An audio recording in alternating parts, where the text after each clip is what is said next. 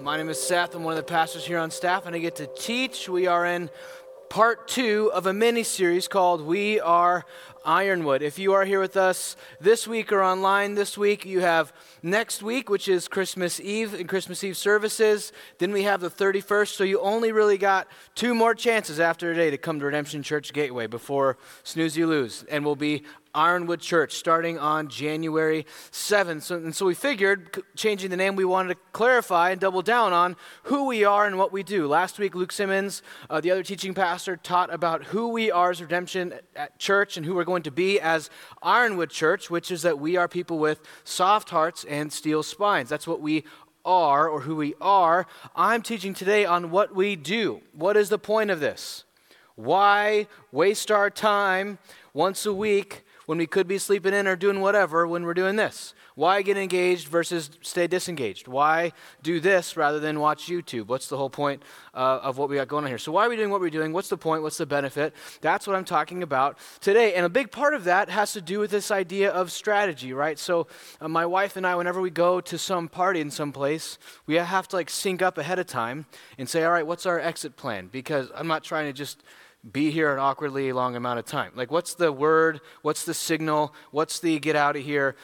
Because we need an exit plan. I'm an exit plan guy. We have a sign at our house. It's a welcoming sign. It says, welcome, leave by 9. So we just want people to know we have a plan. Get on board with the plan. At 9:01, you'll be asked to leave, or you could just leave at 8:55 and not be asked to leave. That's totally fine. And so, but when you think about going into the next phase of the church, but not just the next phase of the church, but the next phase of the world in a dark and darkening culture, what's the plan? What's the strategy?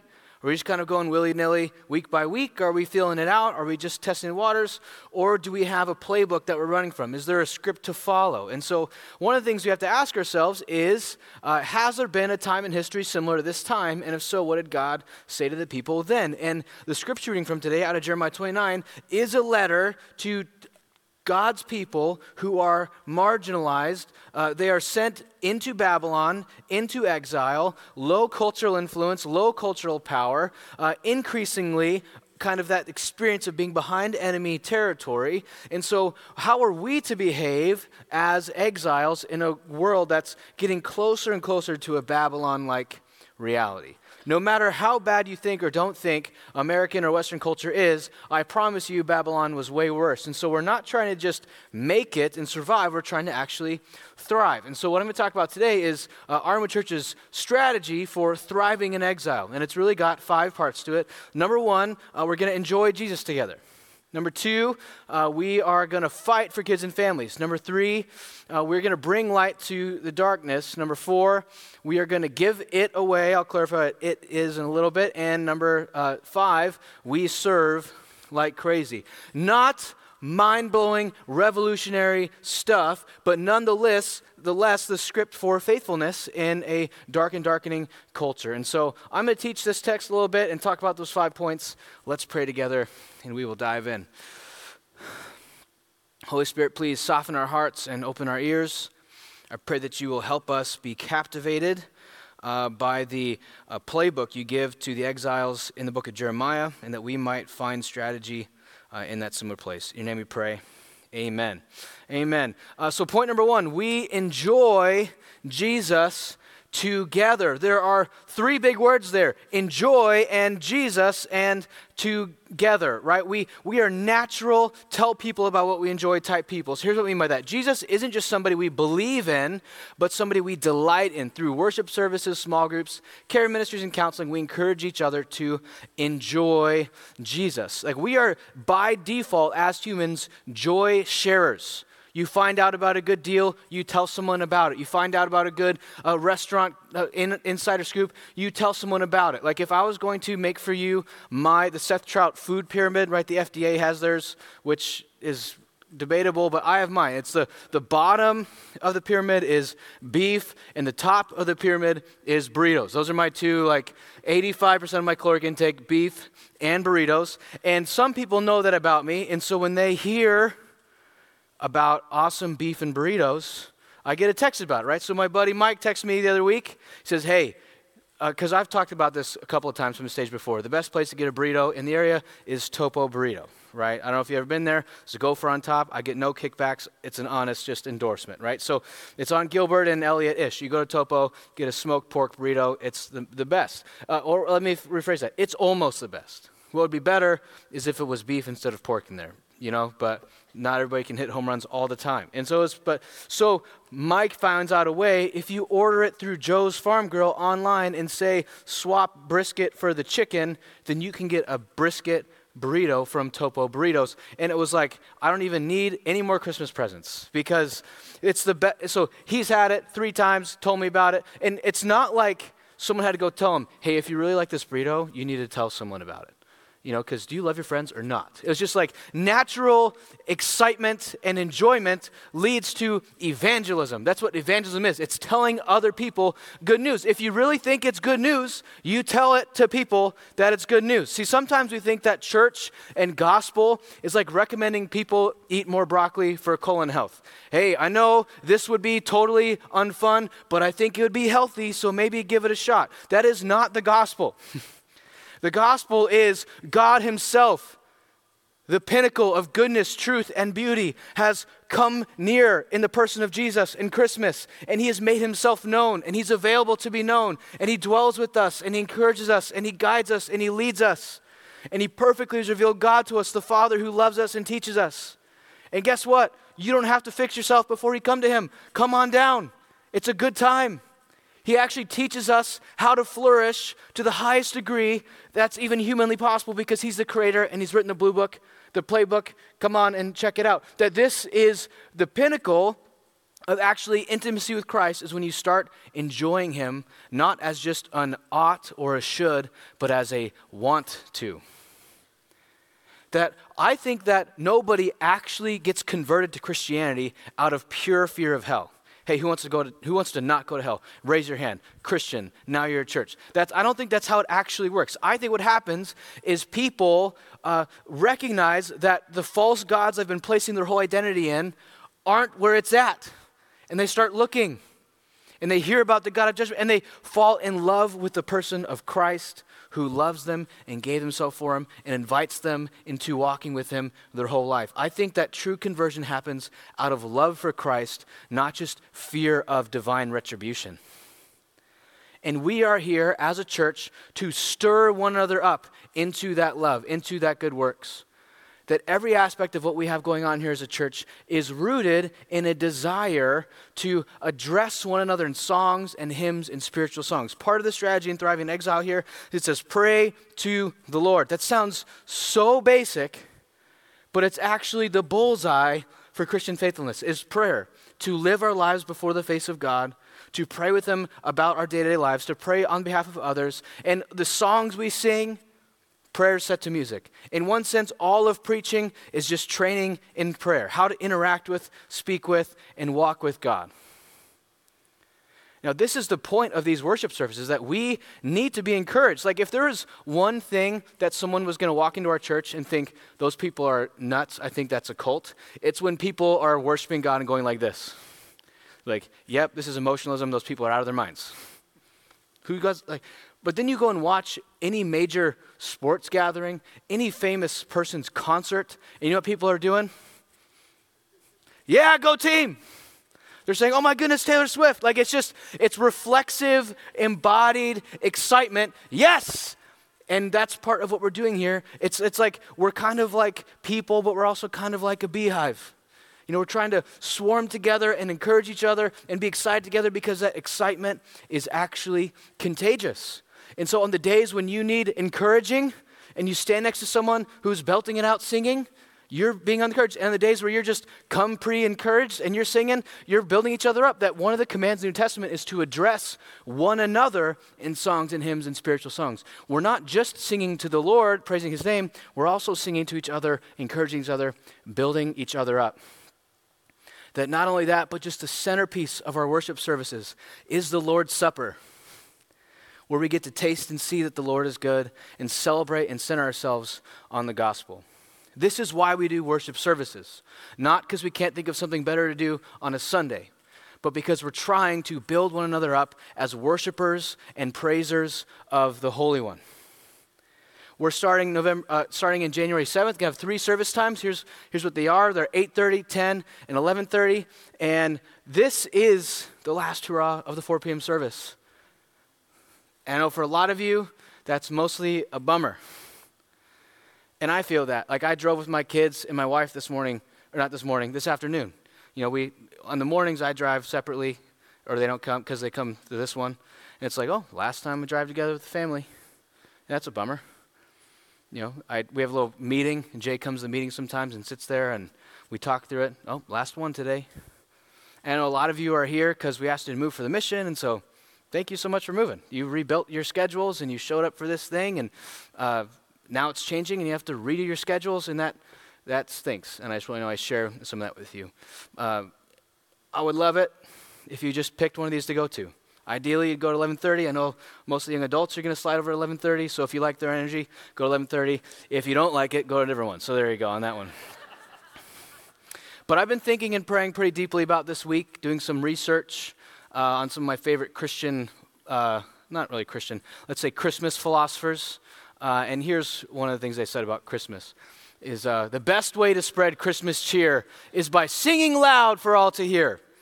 Like we sing loud, like some of you don't sing loud because you don't think you sing good. And I just want you to know that's true. You don't sing very good. But that's not the point. The point is not to sing well. The point is to sing loud. Make a joyful noise is the command we're given to the Lord. And some of you, you barely make a noise, right? So Buddy's dad at the end of the movie gets rebuked by Buddy's little brother. He says, "Dad, you're not singing. You're just moving your lips." And I think we have too much of that in our church. The goal here is to sing and to spread Christmas cheer. Even when it's not Christmas, guess what? Christ has come, Christ has died, Christ has risen, Christ will come again. We can do this every single week as we gather together and celebrate together. So that's both a Merry Christmas and a Every Sunday deal. Number 2, we fight for kids and families. Families are one of God's first and best gifts in a world that minimizes families and kids. We fight for them through programs for kids and students, as well as resources for marriage and parenting. There's 2 senses here to the word fight. One is we fight to care for and disciple the kids that we have and the families that we have. Right? We have hundreds of people serving every single week in kids ministry and in student ministries. Loving them well. Like adding to the web of gospel relationships that are building up and raising up the next generation of leaders in this church. Right? They're not the next generation, they are the current generation, but they are the next generation of leaders. And people are giving lots and lots of time to care for and encourage parents and kids who are we're trying to fight for them. But it's not just fight for them, but it's also fight to have them in the first place.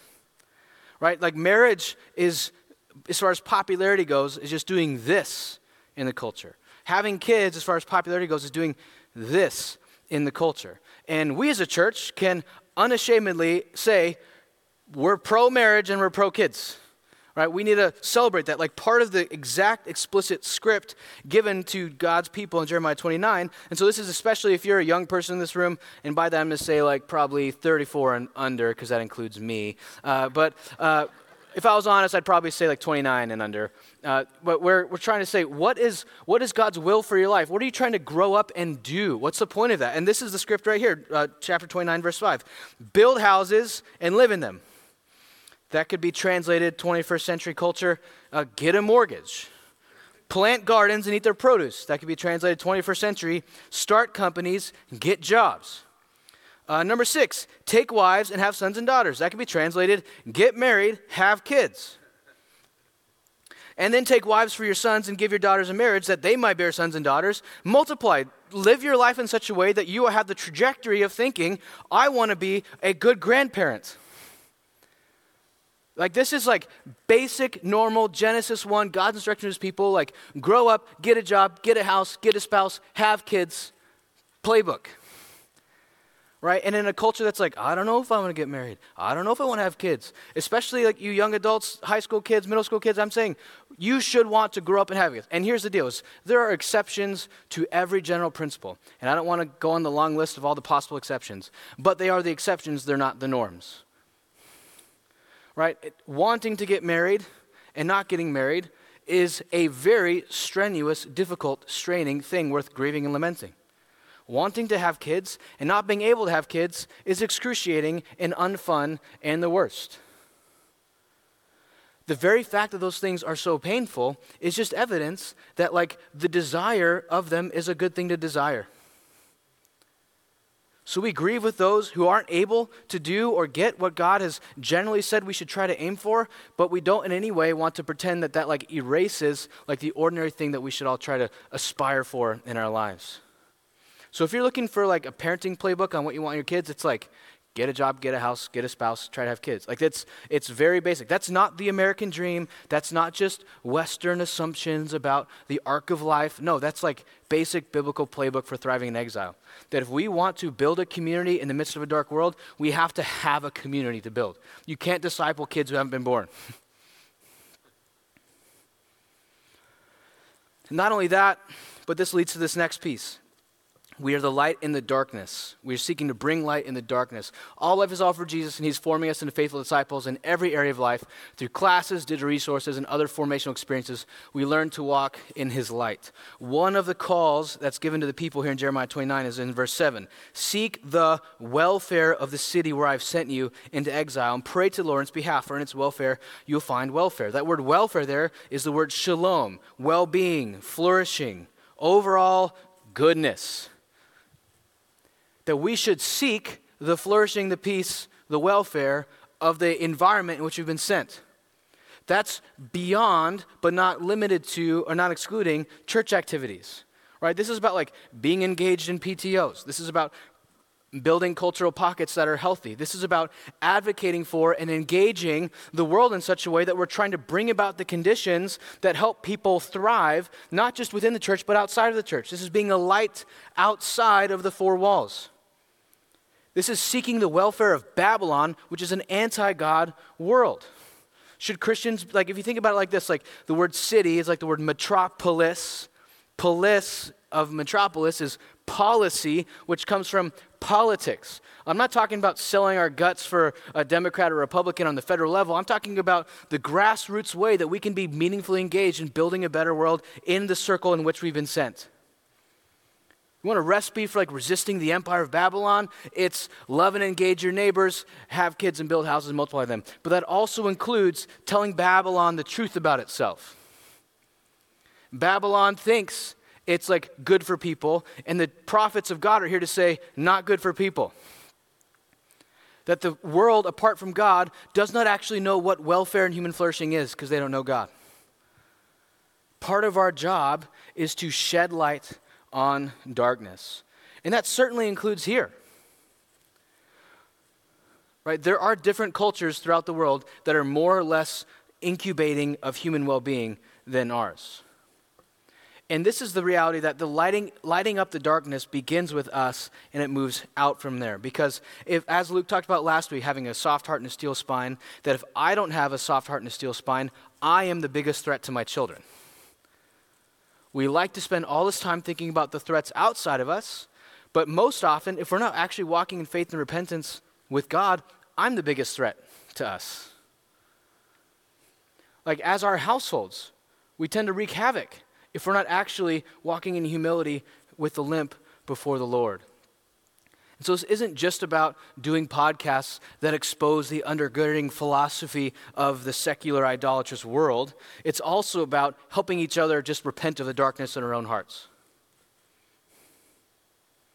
Judgment begins with the household of God, is what Peter writes in 1 Peter. And that's true for us, but it begins with the household of God. It doesn't end with the household of God. At some point, we have to speak reality to Babylon and say, you are actually destroying humans, not causing them to flourish. That word fight also comes here from Jude, the book of Jude, nice short little book. I just want to read the first two verses because this is who it's talked to. Jude, a servant of Christ Jesus and brother of James, to those who are called. That means all the Christians, not just the leaders or the apologists or the pundits. Those who are called, beloved in God, to the Father, kept for Jesus Christ. May mercy, peace, and love be multiplied to you.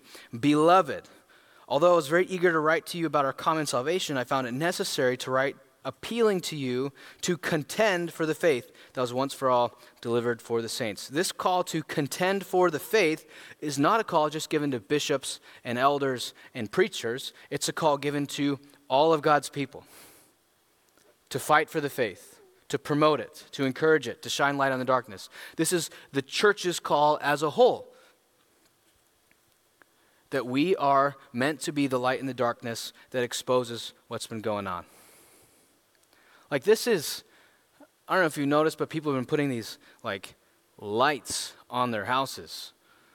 They call them Christmas lights. All right. I wonder what percentage of people know why they're putting Christmas lights.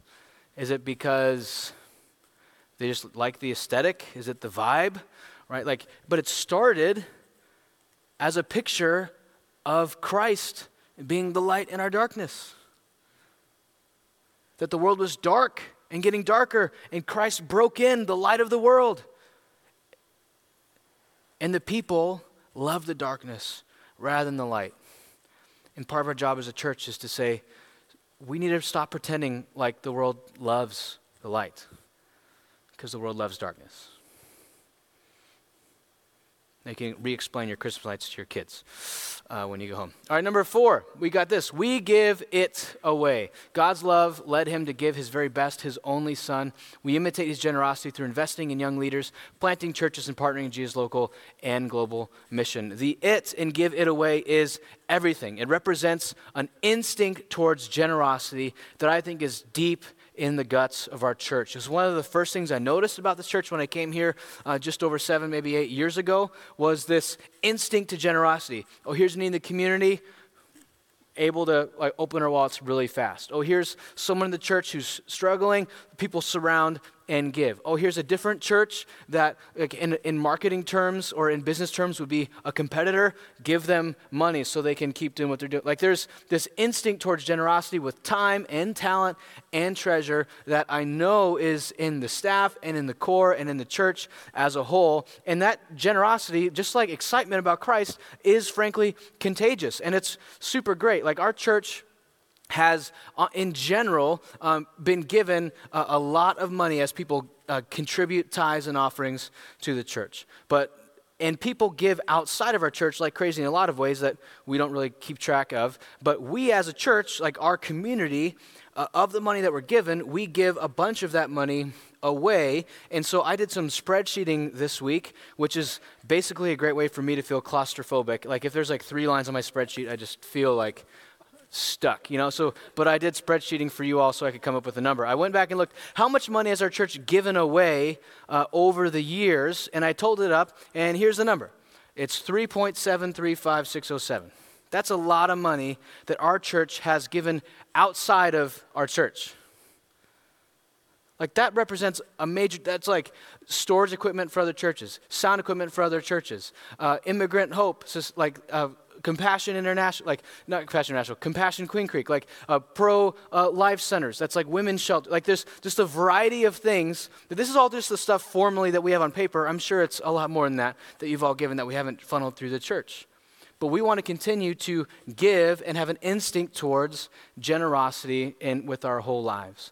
And here's why I think we've had an instinct towards generosity as a church. It's because like the rhetorical answer to this question is something that we all like actually really believe. So this is what Paul says in 1 Corinthians 4. He says this, "What do you have that you did not receive?"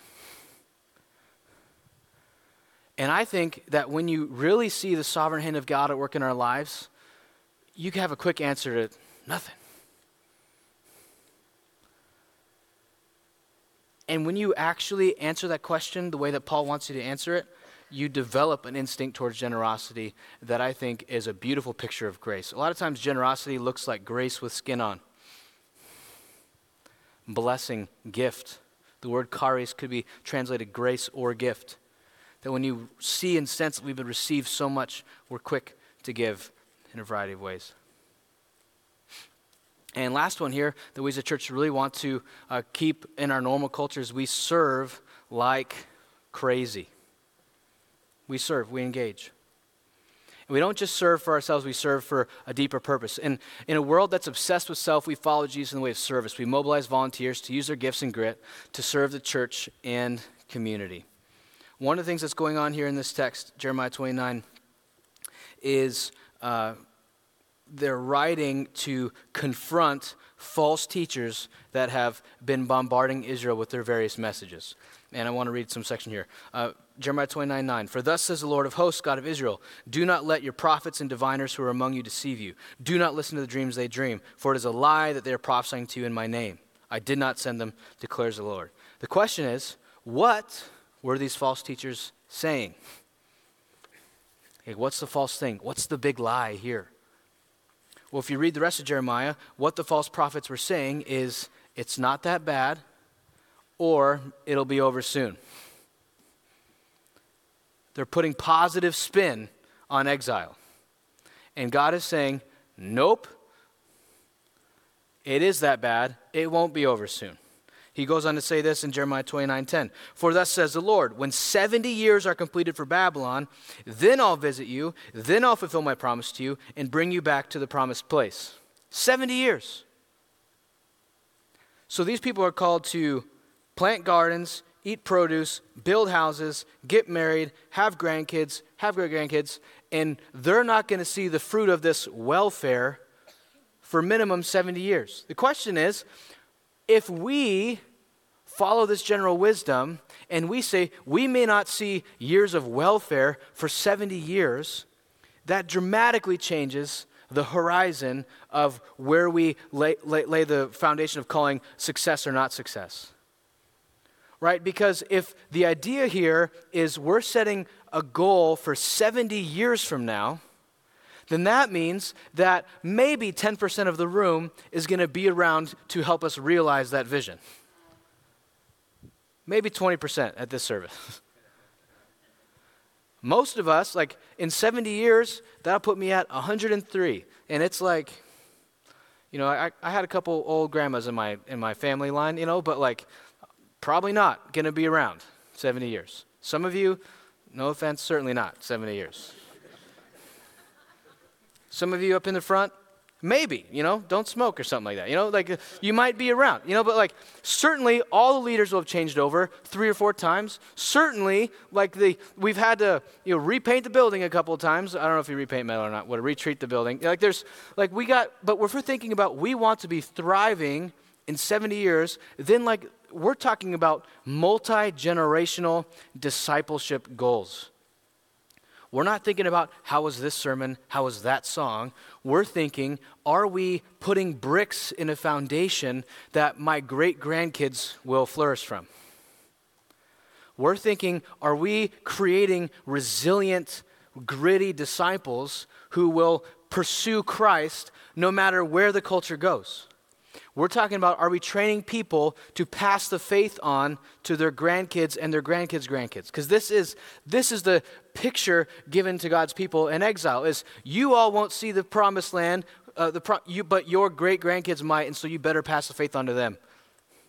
The church is always one generation away from extinction, and the good news is the gates of hell will not prevail against the mission of God's church, but the bad news is many of us we'll plant seeds and never get to see the fruit until the new heavens and the new earth when we stand with the Lord on the last day. And so we serve. This is like the why here. It's not just because like the church has functions that it needs fulfilled, but because the church exists to birth and strengthen healthy disciples, and we are all here playing a role on that team trying to build it up. I did a different spreadsheet this week, and I tried to total up the average number of people serving every single week here at the church. Right? I'm talking about small group leaders, men's, women's, 5th grade, student ministries, kids, guest services, security team, like all these various types, tech team of people serving. And here's the average number of people serving here every single week at the church. It's 723. That's a lot of people. And here's what that means, I think, is like these are not just bored people who are like, please give me something to do. These are people who are in some way or another trying to invest in the mission of the church in more ways than just cutting or writing checks. See, if you want to grow in love for the church, you have to invest. If you want to be invested, you have to invest. That's how it works. That actually, so often we think like, I love Christ, but the church is like meh, but the church is the bride of Christ. It's the people for whom Christ died. This is the vehicle of God's mission in the world. And we are building each other up. We like to think that once the heart has the affections, then the actions of love will follow. But actually, most of the time, the heart follows the hands. That I serve, and in serving, I grow in affection. That in carrying responsibility, I grow in grit and investment into the church. See, one of my favorite things is going on date nights with my wife. You know, you go to a place and you sit down at a table somebody else set with drinks that somebody else poured and a menu somebody else prepared, and the waiter or waitress comes by and you tell them what you want and they say, yes, sir, and then they leave and they come back and there's food and there's this uninterrupted or like barely interrupted conversation with my wife and I, and it's pretty great. And then the best part of it is when you're done, you just go like this and somebody else cleans up all your stuff. That's a good time. But there's something like differently or even more meaningful about like an extended family dinner. Like at my parents' house, right?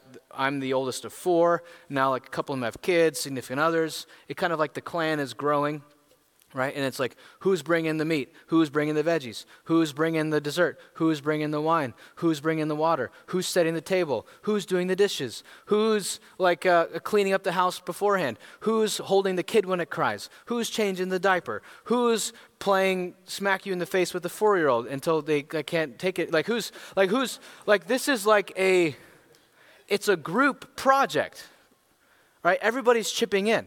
Right, there are times where at family dinner, like there's a random guest, and you're not like, what, you didn't bring anything? You're a terrible guest. That's not how it works. It's like, but like the family all chips in and provides something, and then there are some guests. And I think that as our church continues to grow, and as we get more and more like generally wealthy as a group of people, that the big temptation for us is to not view the church like a restaurant, and instead view the church like a family dinner. That there are chores, that there are contributions, that if you want to grow in meaningful affection for the church, like it's contribution is part of the way that you discover your place in the local body. Like if you're like lonely and looking for a place to connect, sometimes you find that in a small group where you kind of sit around in a circle and ask how everybody's doing. But some of the richest, most impactful community I've seen here are people who are serving and loving each other in the trenches. Whether it's setting up chairs or serving coffee or holding crying kids so that parents can sit under preaching. Like this is a family dinner, not a restaurant. And so if you are a guest, please act like a guest. If you are not a guest, please act like part of the family and do something. Like this is part of building each other up, that we serve one another in love, and that's part of stirring ourselves and each other up. And this is not just about the church needs stuff done, but it's also about our hearts need to serve in order to grow in our way of Jesus. And that can happen in 1,000 ways, in 1,000 different seasons of life. But to build one another up through serving each other in love, this is what separates the church from just a slick YouTube video. It's the in the flesh, in the room, support each other, carry responsibility for each other, helping set the table, helping do the dishes, however far you want to take that metaphor. That's what we're trying to do here. And so I actually have a QR code for those of you who would like to serve. You go ahead and take your phone out right now and scan that if you'd like to. I can just make up a joke on the spot. No, if you want to serve, please do it. I'm telling you, if you want to get connected here at the church, probably the best way is to serve somehow, because some people can't handle like a whole nother night of the week eternally claimed. That's totally fine. But sometimes you can show up and help get things going, even as we switch to the morning services. So as we even come to the Lord's Supper, the focal point of our service, like I want you to think about that if you are watching online or here in this room, you have been served today by probably close to 100 people. Someone set up the chair, someone broke the cracker, someone poured the juice, someone tuned the sound, someone set the lighting, someone cleaned the room, someone held your kids, someone worked on the parking lot, someone prepared a sermon, someone learned a song on guitar. Like we are all being served by each other like crazy. And even as you hold that little thing in your hand, it's not just being served by Christ, but it's also being served by the body of Christ, which is the church. And if you serve the church in some way, like think about, I served a lot of people today. I got to imitate Christ in serving others today in a pretty impactful way. That the church is as healthy as to the degree that we love one another in serving one another. And that often looks like formal roles, often looks like non-formal roles. But at the end of the day, we're all just trying to stir one another up to love and good works and be like Christ.